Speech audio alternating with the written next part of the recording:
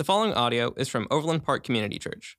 More information about OPCC can be found online at overlandpark.cc. Welcome to OPCC. Welcome to those of you who are joining online and those of you visiting. It's good to see some new faces here this morning. I trust you've all had a Merry Christmas. I had a great Christmas. I think it's one of my favorite ones. Can't recall really having a bad Christmas ever.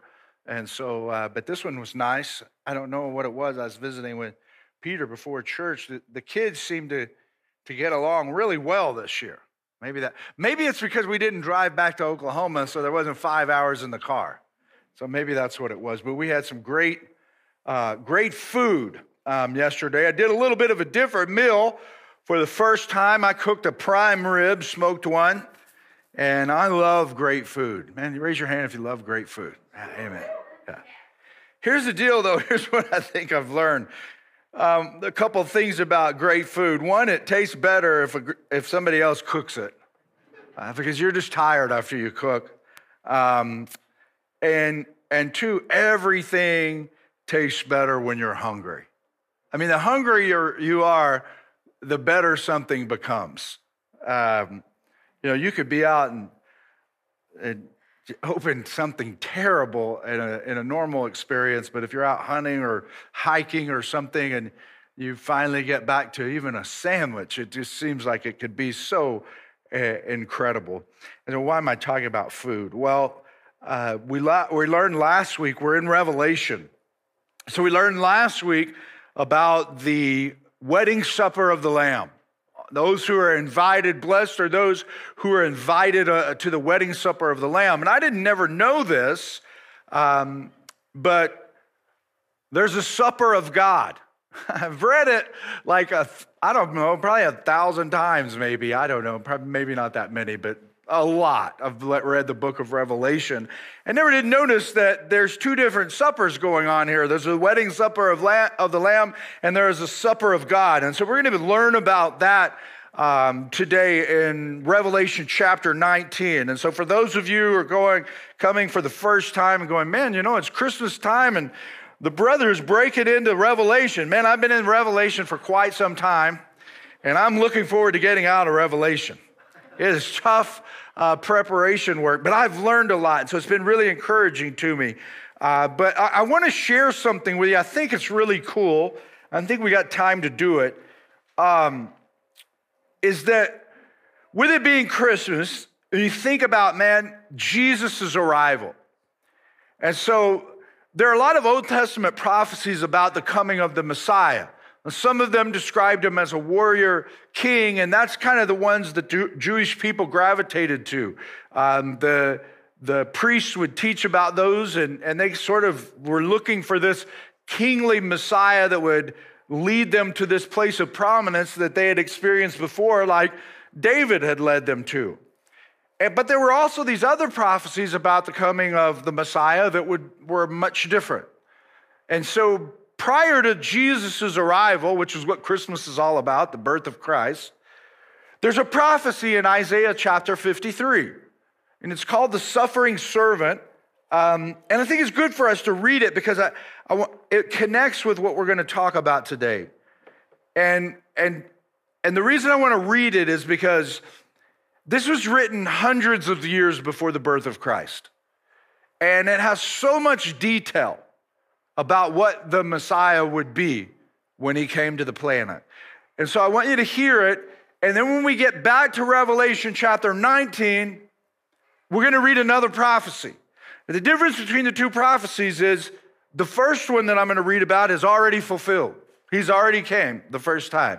The second prophecy, we are kind of sitting in the same seat that the Jewish people would have been sitting in, expecting the Messiah to come, but we're expecting the return of the Messiah. He's come one time, he's coming back. And so listen to how detailed and descriptive it is. And again, we have to be reminded, hundreds of years before Jesus' arrival. Who has believed our message? And to whom has the arm of the Lord been revealed? He grew up before him like a tender shoot, and like a root out of dry ground. He had no beauty or majesty to attract us to him, nothing in his appearance that we should desire him. He was despised and rejected by mankind, a man of suffering and familiar with pain, like one from whom people hide their faces. He was despised and we held him in low esteem. Surely he took up our pain and bore our suffering, yet we considered him punished by God, stricken by him and afflicted. But he was pierced for our transgressions. He was crushed for our iniquities.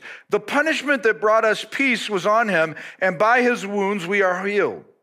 We all, like sheep, have gone astray. Each of us has turned to our own way, and the Lord has laid on him the iniquity of us all. He was oppressed and afflicted, yet he did not open his mouth. He was led like a lamb to the slaughter, and as a sheep before its shearers is silent, so he did not open his mouth. By oppression and judgment he was taken away, yet who of his generation protested? For he was cut off from the land of the living. For the transgression of my people he was punished. He was assigned a grave with the wicked, and with the rich in his death, though he had done no violence, nor was any deceit in his mouth. Yet it was the Lord's will to crush him and cause him to suffer. And though the Lord makes his life an offering for sin, he will see his offspring and prolong his days, and the will of the Lord will prosper in his hand. After he has suffered, he will see the light of life and be satisfied. And by his knowledge, my righteous servant will justify many, and he will bear their iniquities. Therefore, I will give him a portion among the great, and he will divide the spoils with the strong, because he poured out his life unto death and was numbered with transgressors, for he bore the sin of many and made intercession for transgressors. Now, hundreds of years, that is like you look at that and you see this is the prophecy of Jesus coming in humility, having no fame. He was just born a baby. He's raised up. Nobody knows anything about him.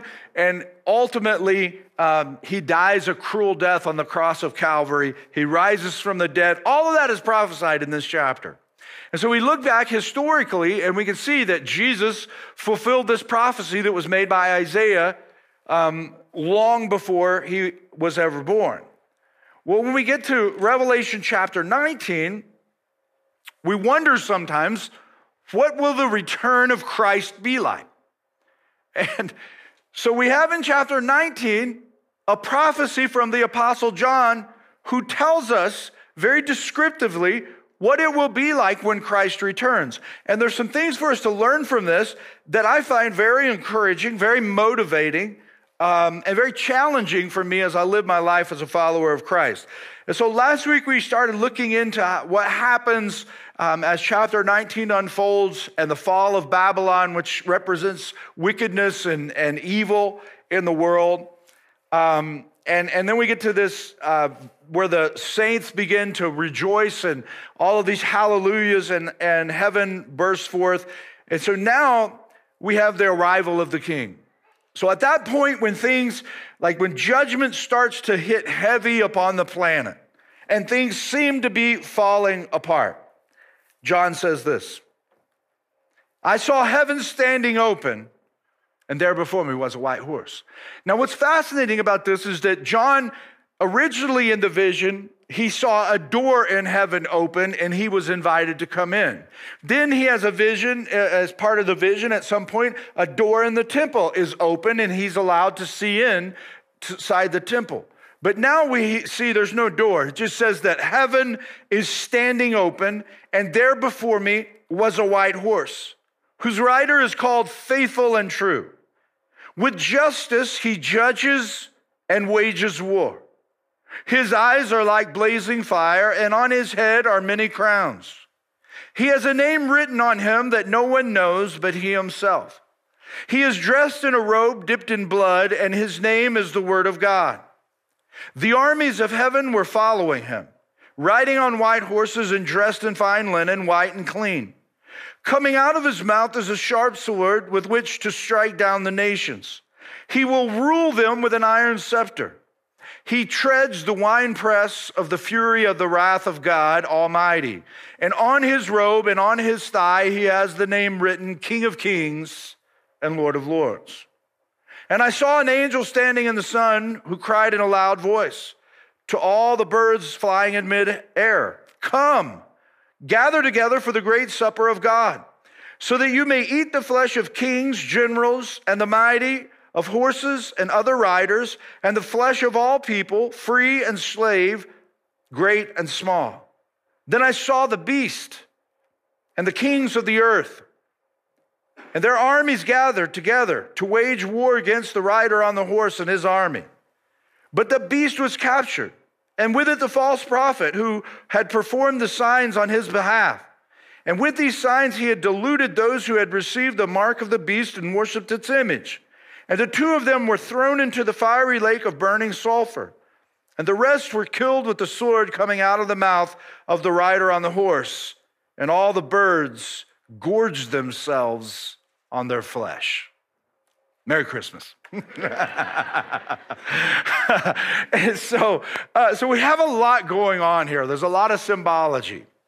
And we look at it and we go, okay, what does it take away from us? There's several observations that I'm going to share with you, kind of rapid fire to put this together, and what I see the Lord showing us and teaching us for this prophecy, through this prophecy that is yet to be in the future. They say, well, when do we think that's going to happen? We don't know. Jesus said, no man knows at the hour of my return. Not even only the Father in heaven knows. And so this is only up to God at what time that he says the age of grace will close and the return of Christ will happen. Jesus talked about it. We have the famous passage in Matthew chapter 24 called the Olivet Discourse, and it is Jesus teaching about his return when he comes. And a lot of the things that John is talking about and writing about here, Jesus mentions in the Gospel of Matthew. But as we unpack this symbology here and we see what is happening, the first thing that I notice about the second coming of Christ is that Jesus is faithful and true. Everything else in life, apart from Jesus, is a lie that leads to ruin. The beast and the false prophet, the woman, the harlot that we learned about, is all about just stuff that is idolatry, which idolatry is when we begin to put things before God. So it's a form, if you will, of humanism. It goes all the way back to the book of Genesis in the story of the Tower of Babylon, which was humanism that first came out of the ground. And that's why Babylon is talked about so much in the book of Revelation, is it's connecting it to where people were moving apart from God, and God confuses all of that. And we get all of these world religions that exist now. And so anything that is apart from Jesus is a lie that leads to ruin. This is why Jesus described Satan as the father of liars. He is a destroyer. He is full of deceit. So anything that is apart from Jesus, anything that is anti-Jesus is anti-Christ. That's why we have so much talk about the Antichrist in the book of Revelation, is trying to get us to see when we get our eyes off of Jesus and we become anti-Jesus, it's anti-Christ. It is the spirit of Antichrist. The spirit of Antichrist, Jesus said, there will be many Antichrist. And so there has been a spirit of Antichrist from the time that Jesus rose from the dead all the way until the time that he will return. There will always be a spirit of Antichrist. The difference is that when we get to the end, there will be a very strong, delusional, powerful force, and there probably will be a leader that is empowered and people will follow in a very deceived way. And you can see a lot of people right now, a lot of confusion in the world. The Apostle Paul talks about this a lot. He says, even back in his time, he was writing, man, that people, their big mix-up is that they begin to worship the creature rather than the creator. And they suppress the truth. You push down the truth. The lie rises to the top. People become idolatrous, whether it is in their pursuit of materialistic things, their pursuit of even any kind of humanistic goal. So does this mean that God doesn't want us helping each other? No, he wants us to help each other. He wants us to help each other in the name of Christ. And when we begin helping each other in a name other than Christ, it's idolatrous. It's about, look at me, look at what I can do as a human. And even a group of humans can collectively get together and begin to work on something and leave God out of it, and it becomes idolatry. And so we look at the world, and so many people are so much more passionate about saving the planet than they are understanding who God, the creator of the planet, is. They suppress the truth. They become focused on the planet. Now, am I saying that, hey, is it anti-God or a spirit of anti-Christ to be focused on the planet? No. We're supposed to be stewards of the planet. We're supposed to care for it and take care of it, but not before we understand who God is in the first place. And that's what helps us to be good stewards of all that God has entrusted to us in creation. And so I just stop here and pause for a moment to say, man, Jesus is faithful and true. The rider on the white horse is faithful and true. And when we are following Jesus, we are following truth. And it's truth that won't disappoint. All of these other things that are deceptive will always disappoint, but we can bank on the fact that when we're following Jesus, he is faithful, he is true, and he is returning. And one day heaven will open up and Christ will return to the planet, just like it was prophesied that he would come the first time, and he did come. It's prophesied that he will return, and he will come. And as we're following him, we're following something that is faithful, someone who is faithful, someone who is true, and it will not disappoint us. Here's the second thing I noticed from this text. Jesus sees all, and he judges with justice. Some translations say righteousness. One interpretation of the word diokosune is it means righteous. It means all that a man was originally designed to be, but it also can mean faithful and or just. It means justice. And so in this context, it is that Jesus sees all. We say, well, how do you know he sees all? That's why that uses the symbology of his eyes were blazing like fire. When Jesus returns, it doesn't literally mean that his eyes are on fire. What it means is that he sees everything. And he is able, because he sees everything, he is able to judge with justice. Nothing is hidden from the Lord, okay? Because he sees all, this allows him to judge with the justice that is necessary, that all will understand is a just judgment. Now, we hear something very familiar to this in Hebrews chapter 4, okay? This is really cool how this all ties together. Hebrews chapter 4, beginning in verse 12. For the word of God is alive and active, sharper than any double-edged sword. It penetrates even to dividing soul and spirit, joints and marrow. It judges the thoughts and attitudes of the heart. Nothing in all creation is hidden from God's sight. Everything is uncovered and laid bare before the eyes of him to whom we must give an account. This is what it means when Jesus has eyes of blazing fire, is that he sees everything, okay?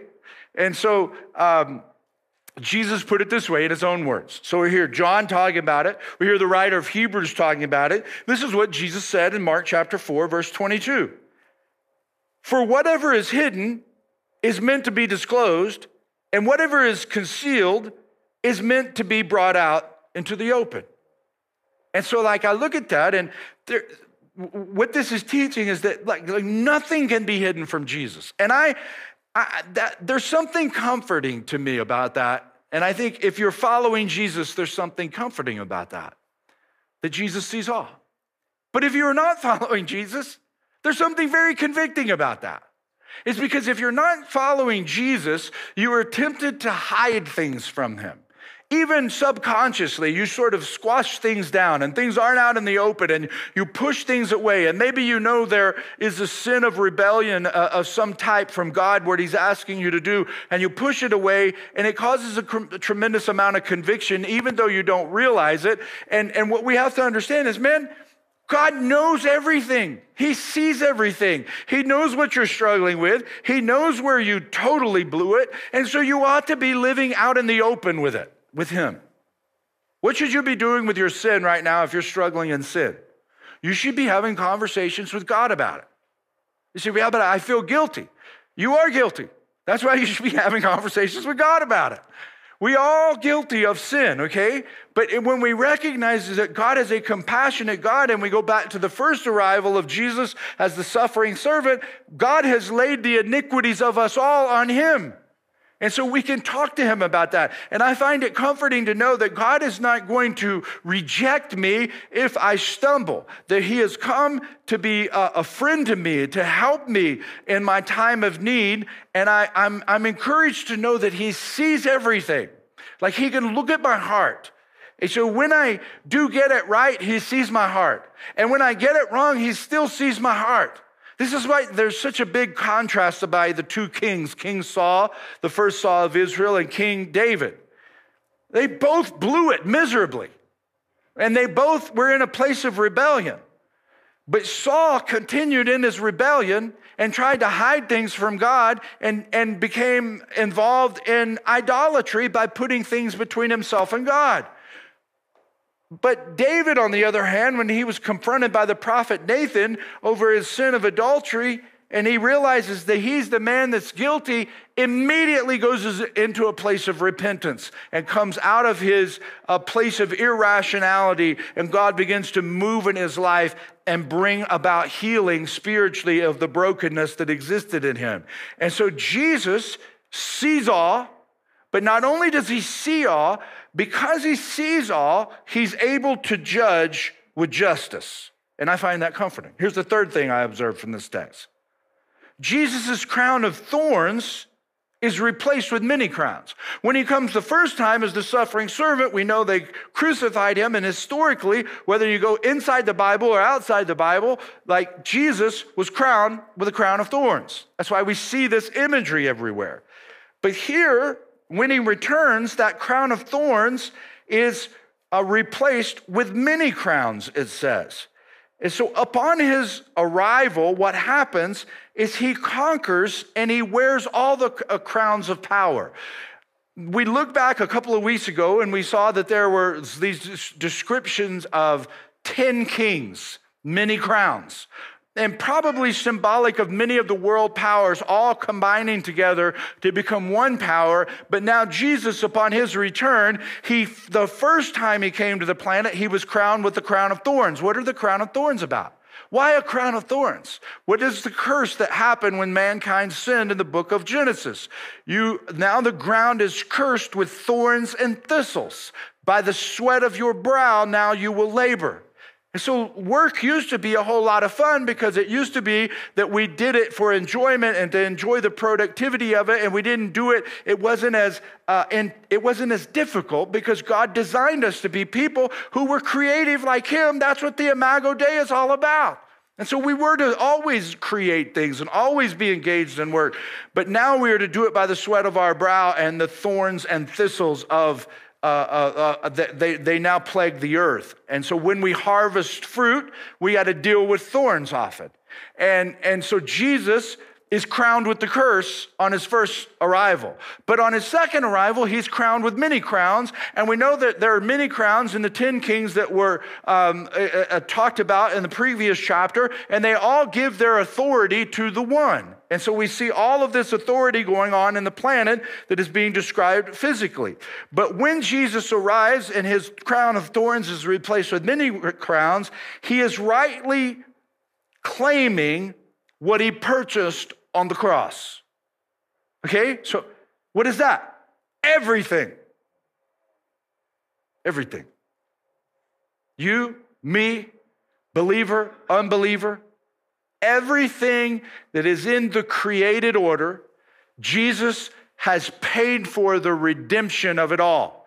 Paul describes it and he says, even creation yearns for the return of the King, for him to come. It yearns for things to be made right. It groans for it in eager expectation of when God will make things right. The reason heaven in this second part of the vision doesn't have a door and it's standing open is because heaven is opening and Jesus' spiritual kingdom is united with the physical. You see, right now we walk by faith and not by sight.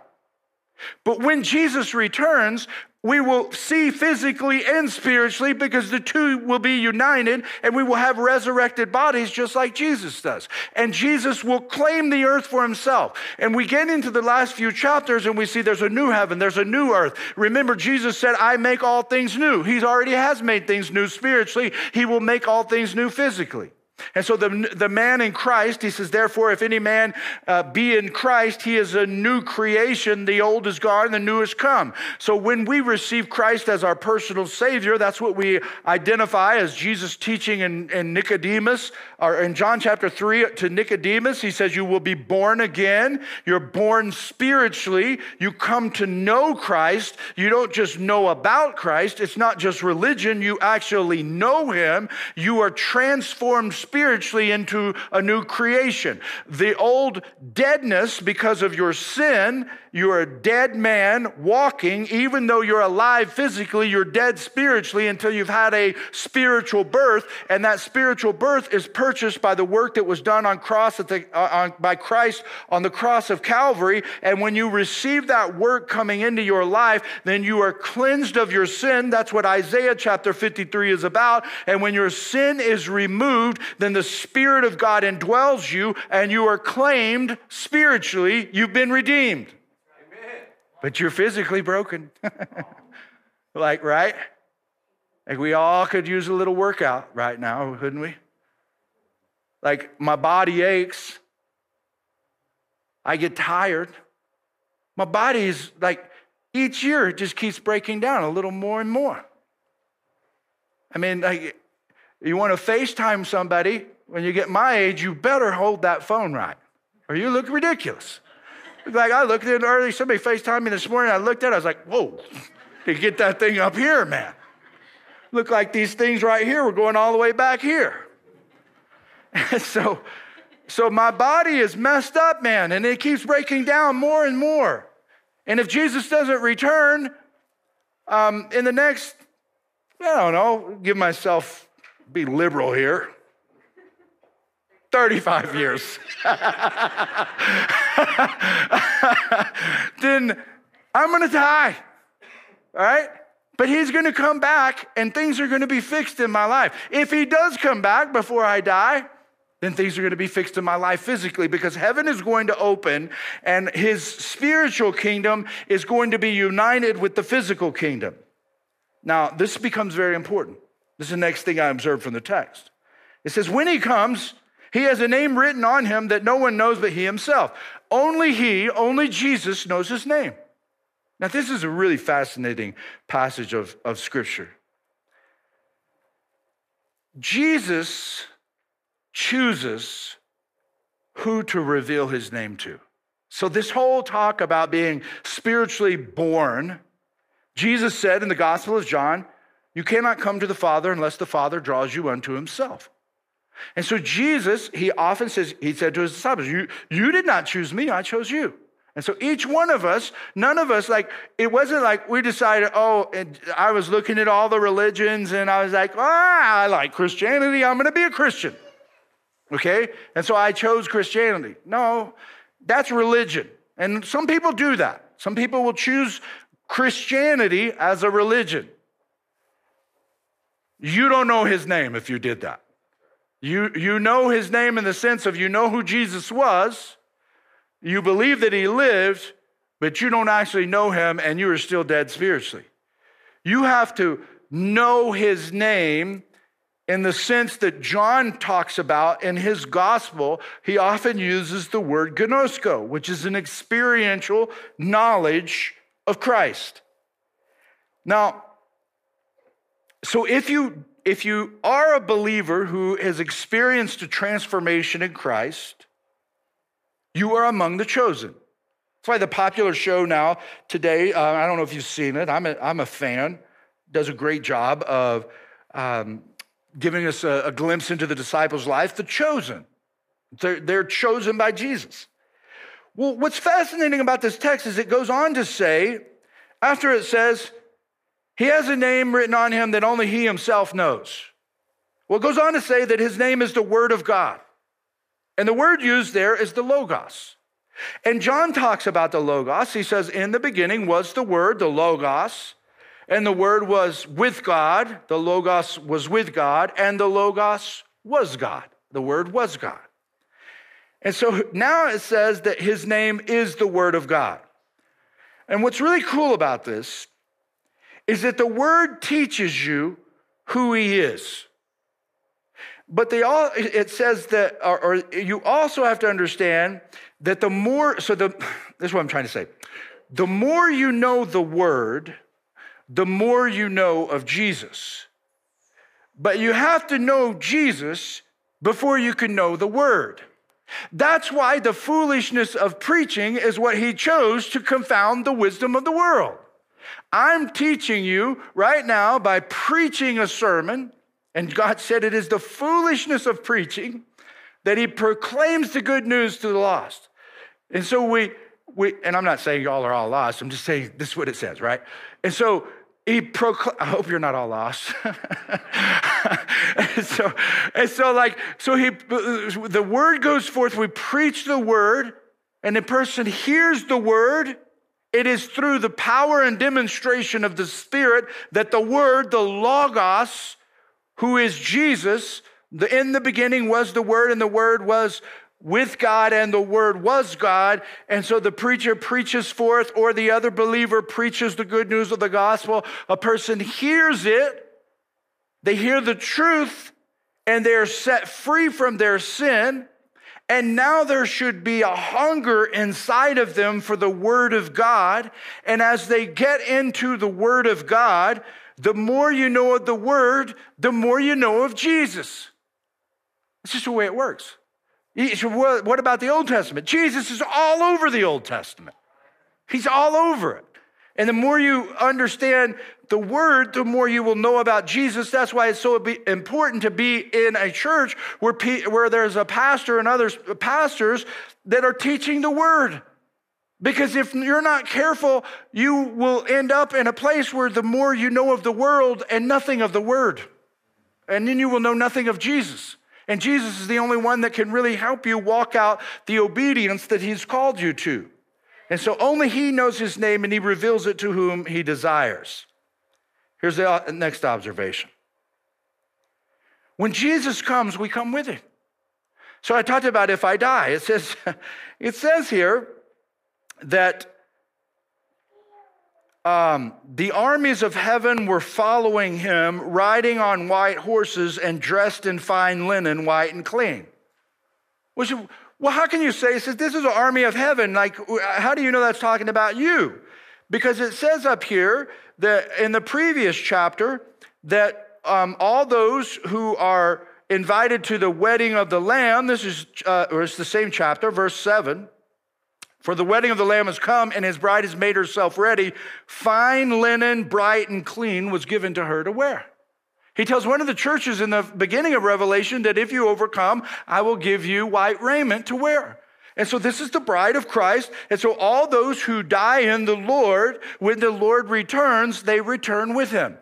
And so this is pretty cool to think about, is that when Jesus comes, we come with him. If we know his name, we ride in victory with him. It's why I'm always trying to teach about the power of being transformed by the Holy Spirit and making sure that you know him. You don't know about him. Your faith is not based on your parents' faith. Your faith is based upon what you know to be true and who Christ is. And as he transforms you, the scripture says you are sealed with the Spirit of God. And if you are sealed with the Spirit of God, you will not be marked by the number of the beast. Just like the beast seals his deal, the Son of God seals his chosen. And so we often wonder, well, what does this mean? Does it mean people are going to be running around, they're going to put computer chips in you and tattoo your forehead and you're not going to be by? I don't believe that at all. I believe the enemy is way too deceptive for that. It's like I said when we dealt with that part of the text. Who is the nutcase that says, yeah, tattoo me right there? Like, you're not doing that, right? It's much more deceptive than that. And so we are sealed with the Spirit of God when we come to know his name and we truly know him. And the word teaches us about him. And when he returns, we ride with victory with him, which is not a difficult thing for us to do, because in the spiritual, we already know how to ride in the victory. We don't know how to ride in the victory physically yet because we have no control over that. But we do have rule over our own spirit. And when we follow the principles and the teachings of Christ, and the more we know of the word, the more we know of him, then right now we are riding in victory as believers. And if we die before he returns, when he returns, we will ride with him. And what happens then? He strikes down with his word. So we get back to the word. It says, none of the armies of heaven are described this way. Only Jesus has a weapon. This is fascinating. Thank you, Lord. I'm getting this one on the fly. Remember, Peter says, he picks up a sword. He says, look, here's a sword. And Jesus says, is it enough? I've always wondered about, why is there only one sword? One sword is not enough to do anything. But why did he even say it is enough? Because he says, my kingdom is not of that. Maybe he was referring to there only needs to be one sword, and it is the sword coming out of my mouth, the Logos, the word of God. And so the armies of heaven are coming with him. The flaming sword is coming out of his mouth, and he will use the flaming sword in order to bring judgment against the nations, all creation. So the sword comes out of his mouth, and it shows us how important the word of God is. Listen, that's why there's such an attack on the word of God today. It's just like, man, people think you're crazy if you believe the word of God is the word of God. But the reason that's a form of idolatry. It is putting something before God. It's like, we have to understand, man, the word is so important to this whole thing of what God is doing. Because when he comes, he will judge with the very word that he's revealed to us, because he is the word. And then Jesus, it says, rules with an iron scepter. What does that mean? Well, it just simply means that at his arrival, his rule is unbreakable and irresistible. Right now, his rule is resistible. You have a free will to resist the rule of God in your life. If Christ invites you into his kingdom, he has sovereignly created this thing called free will, and you can resist his invitation, and you can rebel against it, and you can stand away from God. You can suppress the truth, and it is resistible right now because we live in the age of grace. But when heaven is opened up and the rider, Jesus on the white horse, who's faithful and true and has blazing eyes of fire and can see all and make judgments with justice, when he returns at that particular point, it will be irresistible. All will bow and all will confess that Jesus is Lord. Now, all will not know him as Lord, but all will confess that he is Lord. All will know in a moment that he is the God of the universe. He is the creator of the universe. And so at his arrival, this takes place. And when it takes place, the next thing we learn is that Jesus alone treads the winepress of God's wrath.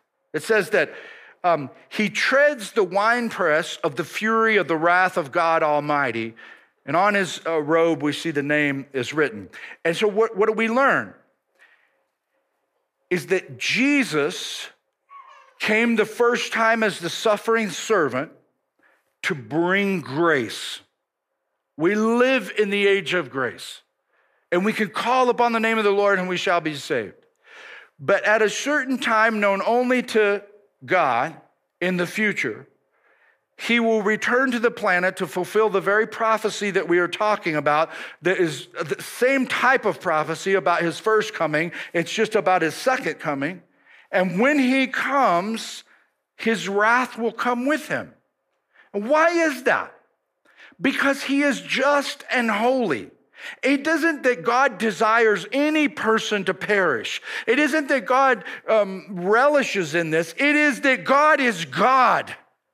And if he is going to be God, if there is no sacrifice for sin, then it remains and it must be punished.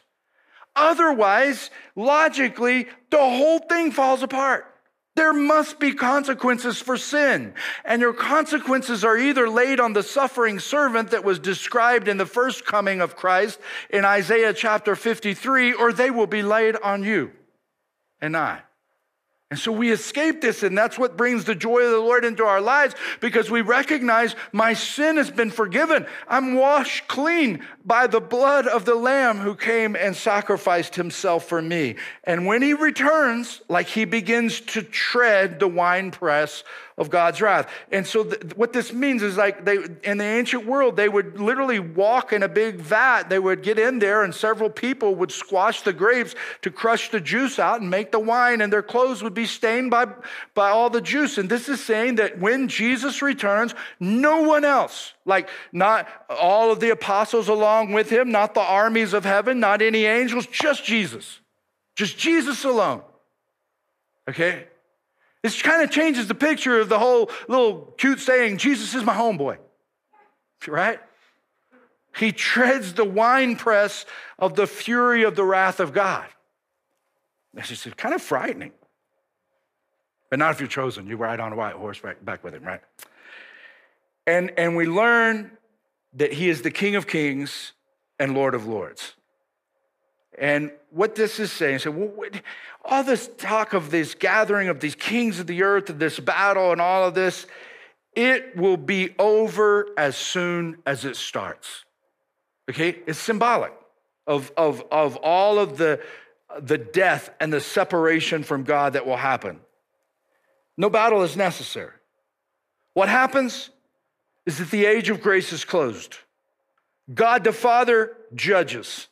God the Son either prosecutes or defends based upon what you believe about Jesus. And God the Holy Spirit testifies. The big idea? Those who feast on Jesus now will not be feasted on then. Like that's what we do. Like we go and we share the good news. We're like, geez, man, like the more I feast on the Lord. I talked about this last week. Jesus was placed in a manger, the place for the food for all of the livestock, that the livestock would need to consume the food in order to have the energy for them to go out and produce for the humans to be able to produce food for them to stay alive. Jesus sustains all. Jesus said, I am the bread of life. Jesus said, if you want to be a part of my kingdom, you must take and eat of my flesh and drink of my blood. Now, he wasn't literally saying eat his flesh and drink his blood, but he was saying, you must feast on me. I must be the one who sustains you. And what I see here, it's better to eat than be eaten. And it says, like, literally, there's the marriage supper of the Lamb and there's the supper of God. You don't want to be on the wrong side of that. And if you're on the right side, you've got to view your life as not going and telling people, hey, man, if you don't get things right, you're going to get eaten. That's not the deal. The deal is just to go, wow. If I know his name, he chose me, he revealed it to me, and I've just spent my whole life, not 1 year has gone by celebrating Christmas, and the whole reason we have Christmas is because Jesus was prophesied about that he would come, and we're celebrating this guy, Jesus, and that's a fulfilled prophecy. I just taught you from an unfulfilled prophecy. And you can bank on it just as surely as you can bank on the last one getting fulfilled. The world is moving toward it. And your entire existence is about that. The people you interact with at work, the people that live near you, the people you do life with, like they're going to the dinner party. It's just a matter of which table they're sitting at. And God would that all would come to know him. And so we are invited spiritually. We already eat at the table. That's why we take communion. And we remember what the Lord did for us. And he says, I won't do this again until I sit down with you at the wedding supper of the Lamb. And so we are engaged in this process of, man, We get to spread the good news. What's the good news? Jesus has come. He's the hope of the world. And the more that people come to know him, the more people will have the right wedding raiments on, and they will be dressed in white raiment and clean, and their sins will be no more. It's like, for us to not understand the need to be involved in sharing that, it's like having Christmas and not inviting your family. It makes no sense. Like, we love Christmas. We get our family together and we come together and we play games and we eat, man, and we talk and we love each other. And then it's all over, and then we do it again, and that's what this thing is about. It's the family of God. We reach out and we bring people into that. And the family of Christ just continues to grow. And so I want to encourage you as we head into this new year, man, get a picture of your life and what it's about. Everything you do, everywhere you go, just know, man, if you know Jesus, you're going to the wedding supper of the Lamb. And no matter how bad things get for you in this physical life, spiritually, you've already been chosen, you've already been invited. And there's joy that should be coming out of you as you share the good news when the Lord provides the opportunity that he's done a work in your life. And so, like, no man knows the hour when he returns, but it's going to be a good day when he does. And so let that encourage you in the midst of your bad days now. Heavenly Father, we thank you. We thank you for your word. We thank you for the clarity it brings to our lives. We're blown away by it, Lord. Like, it just fits together. It just keeps getting deeper and deeper for me. And I'm just amazed by the clarity and the truth, Lord, and the freedom that comes into my life the more that I understand your word. It teaches me about you. And I pray for us as a church, Lord, that we're not a church that, Lord, what I pray for our church is that we would be known as people who love you and love the word. And we let the word do its work on each one of us and shape us and make us more and more like you. And that the church grows as a result of that. It's not defined by anything else, Lord, that we love you and we love the word, and that causes us to love the people around us. We know it's difficult, Lord. It's difficult days we're living in. The culture is confused. And we know our job is to love them to you and to teach them the truth. Have your way in the remainder of the service today, Lord, and lay your hand upon your people and encourage them. And Lord, thank you for giving us a special time each year where we remember your first arrival. But burn it in our hearts and our minds that that's only the beginning of the Messianic story. Help us never forget, even at Christmas, that your first coming is really all about your second coming. We love you and thank you and pray these things in Christ's name. Amen. Thank you for listening to audio from Overland Park Community Church in Overland Park, Kansas. For more information, visit us online at overlandpark.cc.